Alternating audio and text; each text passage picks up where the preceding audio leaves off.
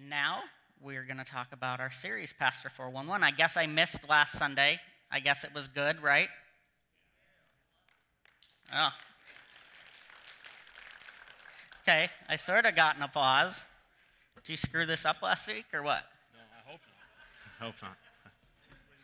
So today you're stuck with Ryan and I answering your questions. So we'll see how that goes. Yeah, people think I'm in the next round of the preach-off. Oh, we're doing a preach-off, are we? But Mark got a bye to the final, so... Oh, that's what that is. I got to battle it out today. Yeah. So did you have an interesting week this week? I see your wife's up here leading music. He was a really pretty worship leader, you know? Yeah. Phil's got good hair, but I'm not talking about him. Yeah. Oh. Yeah. Okay. We're making sure Phil's not the pretty worship leader? Well, he does have good hair. Okay. Yeah. Well, that's good for him. How about you? How was your trip last weekend? It was good. It was nice to get away. We spent a lot of time in the water at water slides and stuff with our kids. We just needed a break after extravaganza. To be honest, our family was exhausted. And so, but we're very thankful. I was at a banquet this weekend, and people that don't attend our church and things like that were talking about it. They were like, wow, we saw your Easter event did really well. We heard through the grapevine, whatever that might be. So thanks again for helping out with that. Yeah, you're welcome. You know, that bunny costume still. I had actually the mask on Friday at youth. And the older kids are still more afraid of it than the younger kids. So that's a good Easter mask. There we go. Yeah. So today, Ryan and I are going to answer your questions for Pastor 411. So what's the most burning question this week? What's number one? So number one is a great one. And this is one that I always ask growing up too, if my clicker would work here. Well, help me there. Turn it on. But I don't know, maybe. We're off to a good start. So I'm confused. Why are there so many versions of the Bible? It's a great question. It's one that I always kind of wondered myself. It's like, oh, we read that the Word of God is perfect, which it is. But growing up, I was always like, well, how did they get so many hundreds and thousands of translations? It's important to note that the Old Testament was written mainly in Hebrew and the New Testament in Greek. So much like the game Telephone, if you're going to play telephone with your friends where you whisper in someone's ear, the closest you're ever going to get to the original message is the person who actually says it. So much like the Bible, when we read, if we were to be able to speak Greek and Hebrew, that's the closest you're ever going to get to being as close to what the original author meant. But over the last couple thousand years, a lot of translations have come into play. So back in the 1300s, John Wycliffe actually made a Bible. He believed that every person should be able to read the Bible in their native tongue. And I would agree.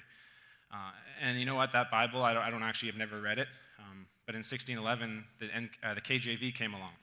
I know we have a lot of KJV loyalists in here who like the KJV, and that's awesome. And that's what we call a word-for-word translation. So whoever translated that, which was a number of scholars, then go through and they try and make the scriptures as close to the original context as possible. And there's been a number of translations since, like the ERV, which is the English Revised Version, came out in Britain. And the Americans responded by creating the ASV. And then an NASB came out trying to make a bridge between the two, more understandable language so that we could read it and understand it better. And then the NIV came. And the NIV was kind of trying to bridge the NASB and give us more modern language so that younger people could read it and that maybe a new believer could go through it and read it and understand the scriptures better. There's a lot of translations. I had a Bible prof in Bible school who refused to read anything but the ESV. He believed that the English Standard Version was it.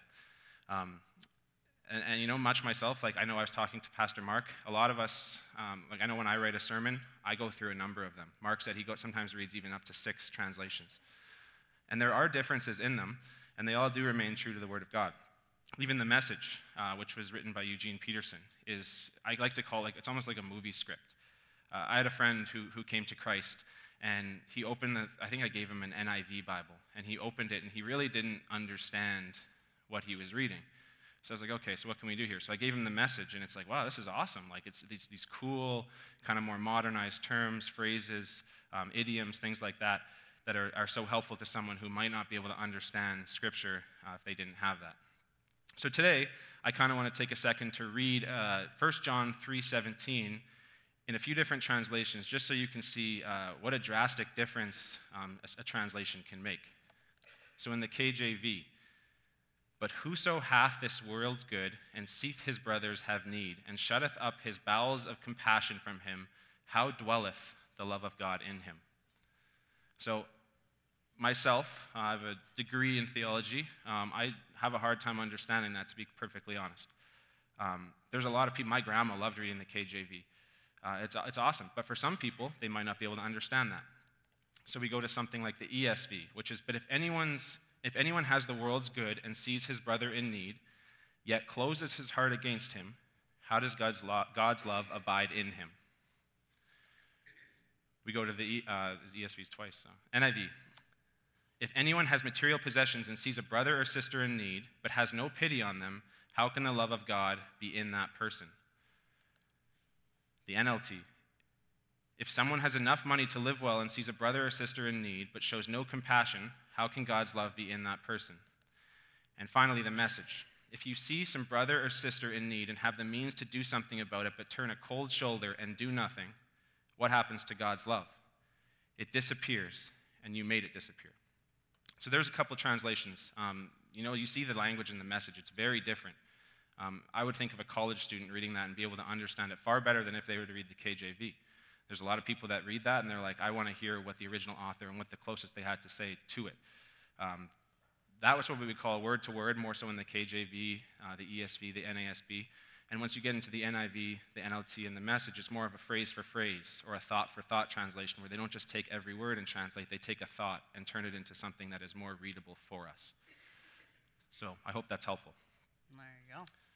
Are there any other translations that you're just all about? Well, I know what he's hinting at. So Luke, when he went to Hawaii, brought me the Jesus Book. So the Jesus Book is a Hawaiian translation of Scripture.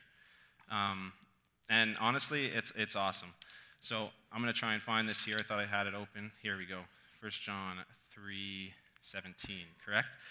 If get somebody that plenty stuffs, and they see that their brother or sister no more nothing, I love this accent, by the way, but they no more pity for them, how they can say that they love and aloha for God? No can. Amen. So, thank you. Yeah, aloha to all of you, yes. So something that's really important is you might ask, so which Bible translation should I use? And the answer is simple. It really depends. If you're studying God's Word, like I said, one of my profs, he had, I think, 2 or 3 PhDs. He always read the ESV. He believed for studying, he wanted to get as close to what the original meaning was as possible, and that means word for word. If you're a new believer, maybe you're sitting down to read and you just really want to enjoy what you're reading and just be able to understand every single sentence. Maybe something like the NLT is good for you, or the Message. It really depends. If you're a new believer, I would not encourage you to jump right into a message or a translation that is harder to understand. Maybe the Message is more for you. At the end of the day, it really depends. And I think it's important to realize that this is kind of a Western thing, where we're all stuck on which translation is best or which translation should I use. You see, there's a lot of countries in this world that they don't even have one Bible in their initial language, their original language. And we have so many, and I think it's important to find one that you do like and that you care about and that you enjoy reading. But there are a lot of people on this planet who don't have God's Word in their language. So the answer is really simple. It depends for you, but there are a lot of people that through a translation would even be able to hear it at all, much like the Jesus Book. Which is in Hawaiian Pidgin, if you didn't know. Oh, yes, Hawaiian Pidgin. So yeah, that's the native language of Hawaii. So it's always interesting to read a different translation in a different language, technically. So. Yeah, and I don't think you have to read it in the accent that I did, but it's hard not to. That's all I will say. Yeah. So that's good. What translation do you read? Honestly, when I'm sitting down, I prefer reading the NLT. I'm a younger person. I understand it better. When I'm writing a sermon, I do like reading the ESV or the NASB. But if I'm ever stuck, I have no problem going to a translation that I can understand better. But yeah, I do like reading the NLT. That's good. Yeah. Personally, I read the NLT in the morning. I read what's called a chronological Bible, which means that the events that happen in the Bible are in chronological order, so I can kind of understand. I'm more of a story guy, so I got to understand all the moving parts. And so, And currently I also am reading, I got a copy of the new CSB, which is Christian Standard Bible, that came out. And so I'm reading through that just to see what's in there. So Awesome. that's kind of, does that wrap up our Bible question? No, jump into the next Okay. question. Excited.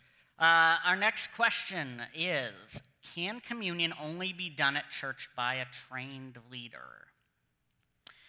So this question is an interesting one, and we'll dive into it. Let's first talk about why we do communion in the first place. The church practices the Lord's Supper, as we often call it, or communion, as a constant reminder of Christ's death on the cross. Once you have accepted Christ, you take communion. It's that remembrance. We find that in 1 Corinthians. I don't know if you can read that or not. I might have made it too small. The Lord Jesus, on the night that he was betrayed, took bread. And when he had given thanks, he broke it and said, "This is my body, which is for you. Do this in remembrance of me." In the same way, after supper, he took the cup, saying, "This cup is the new covenant in my blood. Do this whenever you drink it in remembrance of me. For whenever you eat or drink of this cup, you will proclaim the Lord's death until he comes." So that's kind of the instructions we got.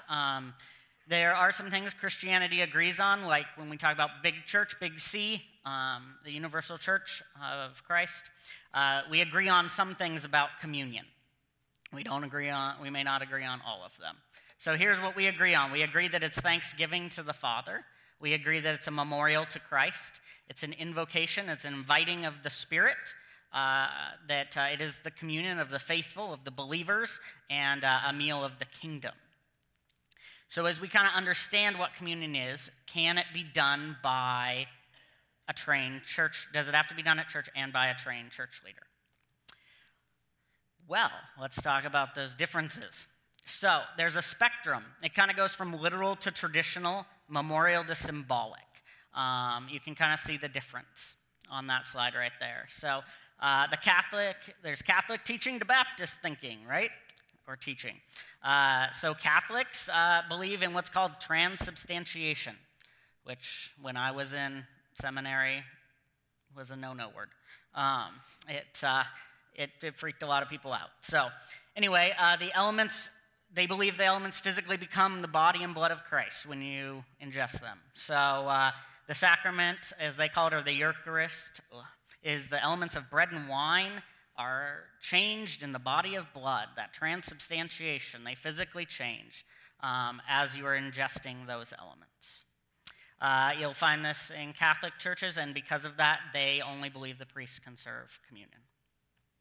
Then you kind of go down the next kind of list of consubstantiation, which is Lutheran, which Christ becomes physically present in and with the elements. So there, it's kind of a deviation. It's not the elements changing, but Christ comes into those elements. There's spiritualization, which is Reformed, which the participant enters into a spiritual communion with Christ. And then there's commemoration, which is very Baptist, of we participate, we memorialize Christ's death. It's a symbolic act that we do. And we find this symbolic in Scripture. In the church at Jerusalem met in the home of Mary, we find out in Acts 12. In Philippi at the home of Lydia, Ephesus, Aquila and Priscilla, and Colossae, they met in Philemon's house. So we learn in Act 2 that the early church met regularly for apostles' teaching, prayer, fellowship, and the breaking of bread.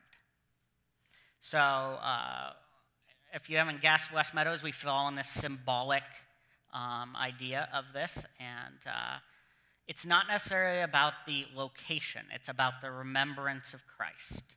For example, Ryan, you and I in our small group, we could have a small group communion, and as people, not as pastors, right? So maybe when we go or somebody goes to visit a friend in the hospital and there's a couple of believers there, they could do communion together. It's that following of Christ's pattern that's important, and it's that there's a fellowship, right? It's not you sitting at home at your dinner table going, I'm going to take communion now, and I'll take this cracker and take this juice, and like it's meant to be done together, right? In that kind of fellowship as we follow Christ's pattern in that. So, yeah. Thank you. That's helpful. Sure. And have you ever done it outside of the church? I can't say that I had. I did have a pastor once that had a mini communion set at his desk, and You never know. he was very Anglican though, so he felt like he should take communion every day by himself. So Okay, well, that's helpful. That's a really good question, actually. I appreciate that thought. The next question, if Paul tells us to conduct ourselves, why does he also talk about how he's such a terrible guy or why he's so terrible? Now, what this is referring to is the verse found in Philippians 1:27, which reads, "Whatever happens, conduct yourselves in a manner worthy of the gospel. Then whether I come and see you or only hear about you in my absence, I will know that you stand firm in the one spirit, striving together as one for the faith of the gospel." So we must conduct ourselves, whether we're going through trial, whether we're going through persecution, whether it's in the sinful nature of our life. We have to conduct ourselves, and that's what Paul's telling us. But also, which is where the other part of the question comes in, is if you flip to Romans 7 and leading into Romans 8, we read about how Paul thinks he's kind of a bad guy. He says, so I find this law at work. This is in Romans 7:21-24. So I find this law at work. Although I want to do good, evil is right there with me. For in my inner being, I delight in God's law. But I see another law at work in me, waging war against the law of my mind and making me a prisoner of the law of sin at work within me. What a wretched man I am.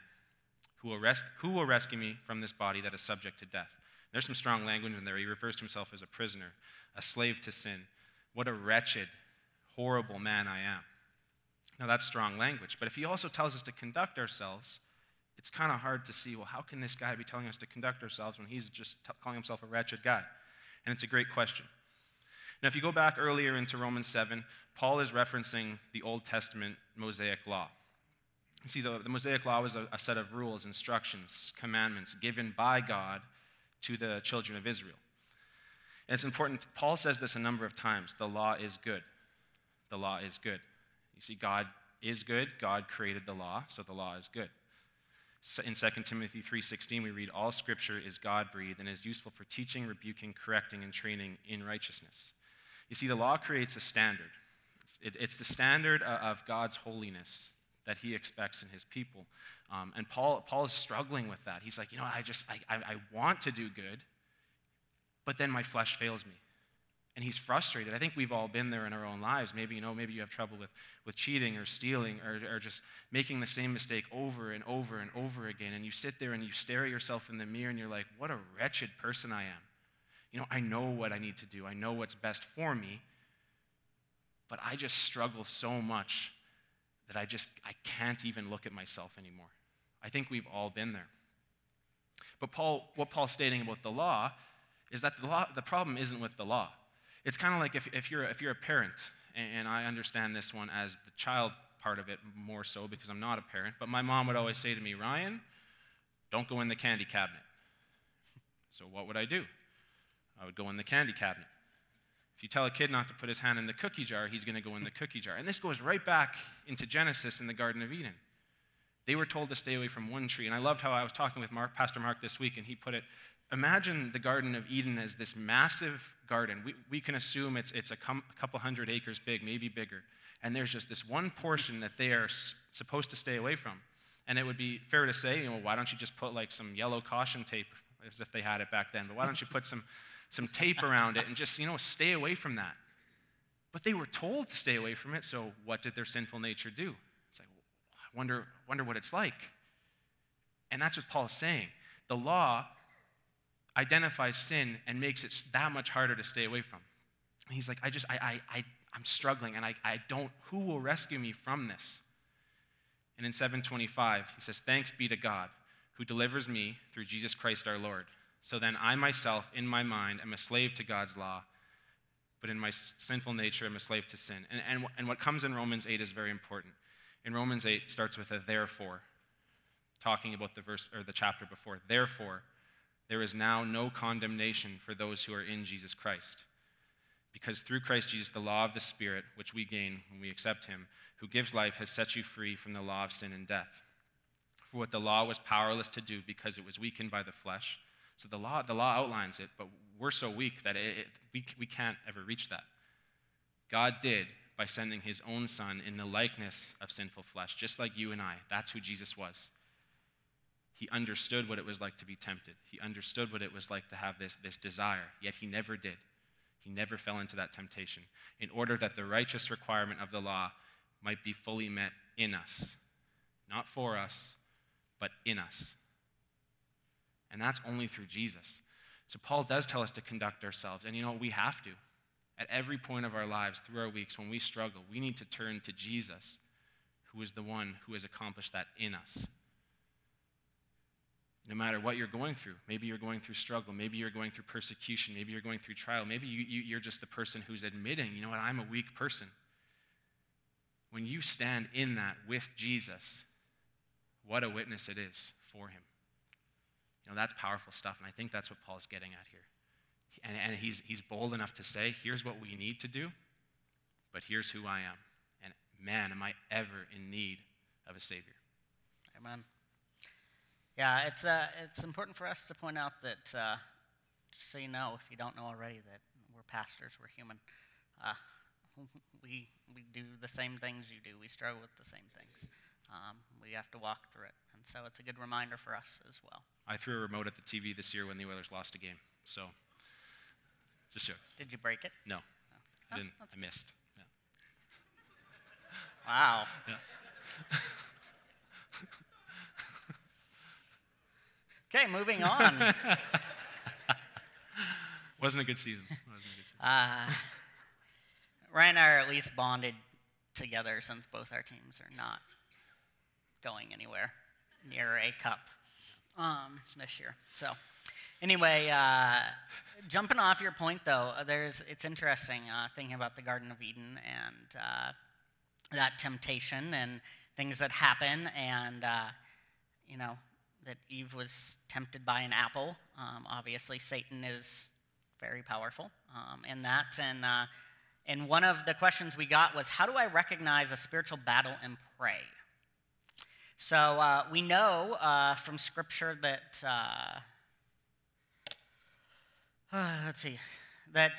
there is a spiritual realm, there's a battle in a spiritual realm in Ephesians 6. And it says, starting in verse 11, finally, be strong in the Lord and his mighty power. Put on the full armor of God so that you can take your stand against the devil's schemes. For our struggles are not against flesh and blood, but against rulers, against authorities, against powers of this dark world, and against spiritual forces of evil in the heavenly realms.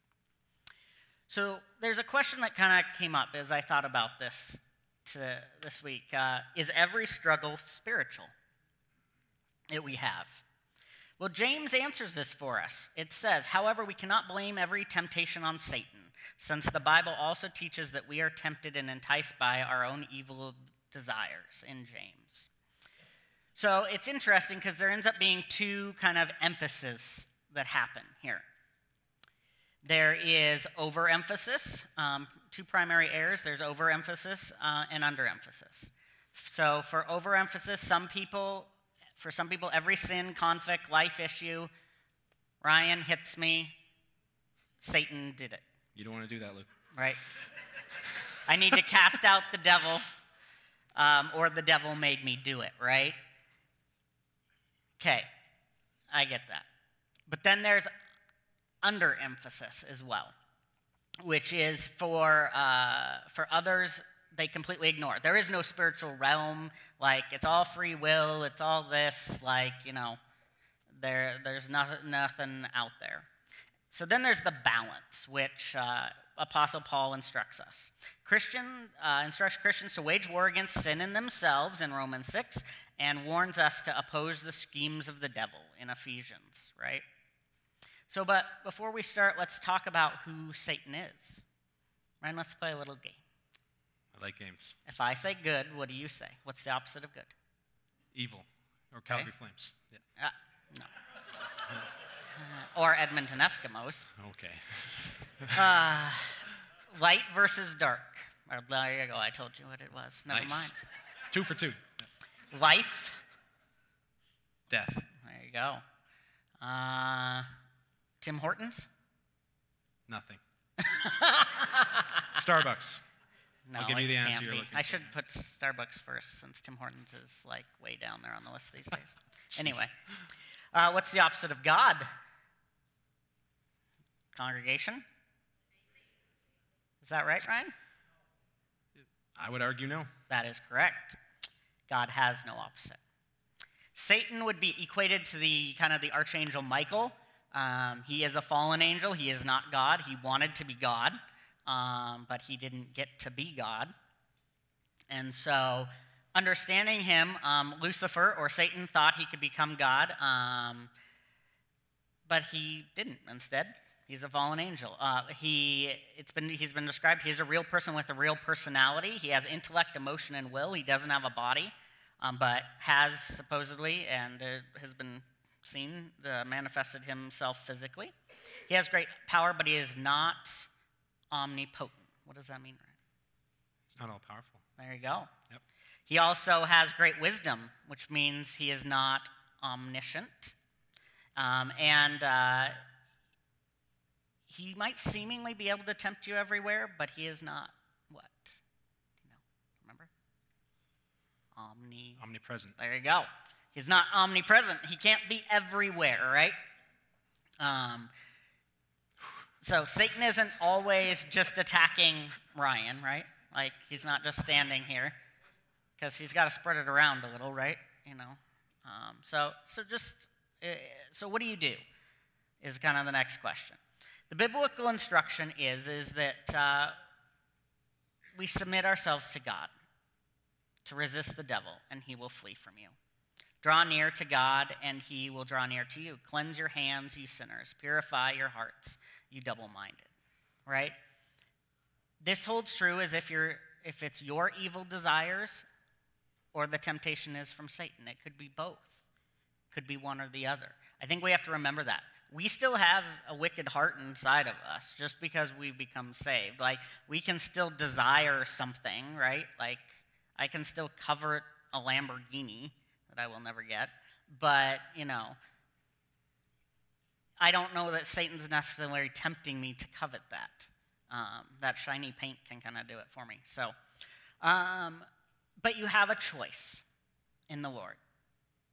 And resistance is active, not passive, right? So, if you're struggling with something, what are you going to do? Are you going to listen to the little lies over here, or twisting the truth like Eve had with the apple? The doubts that come in, I'm not good enough, I'm not smart enough, I can't do this, whatever. Or even just the temptation that comes along. Are you going to seek God's word, dig in, deal with your own sin? Maybe you need to confess your own sin. Maybe you need to recognize your own sin as well. So how do you pray for that? How do you pray against whether it's a spiritual battle or the evil that you're dealing with in your own heart and stuff like that? Ephesians 6:13-18 says, "Stand therefore, having fastened on the belt of truth, having put on the breastplate of righteousness, and the shoes for your feet, having put on the readiness given by the gospel of peace. In all circumstances, take up the shield of faith, with which you can extinguish all flaming darts of the evil one. And take the helmet of salvation." And this is very important, this next part. "The sword of the Spirit, which is the word of God, and praying at all times in the Spirit with all prayer and supplication." Actively pray, confess, don't be double-minded. But also pray for others, not just yourself, right? In that Spirit of God.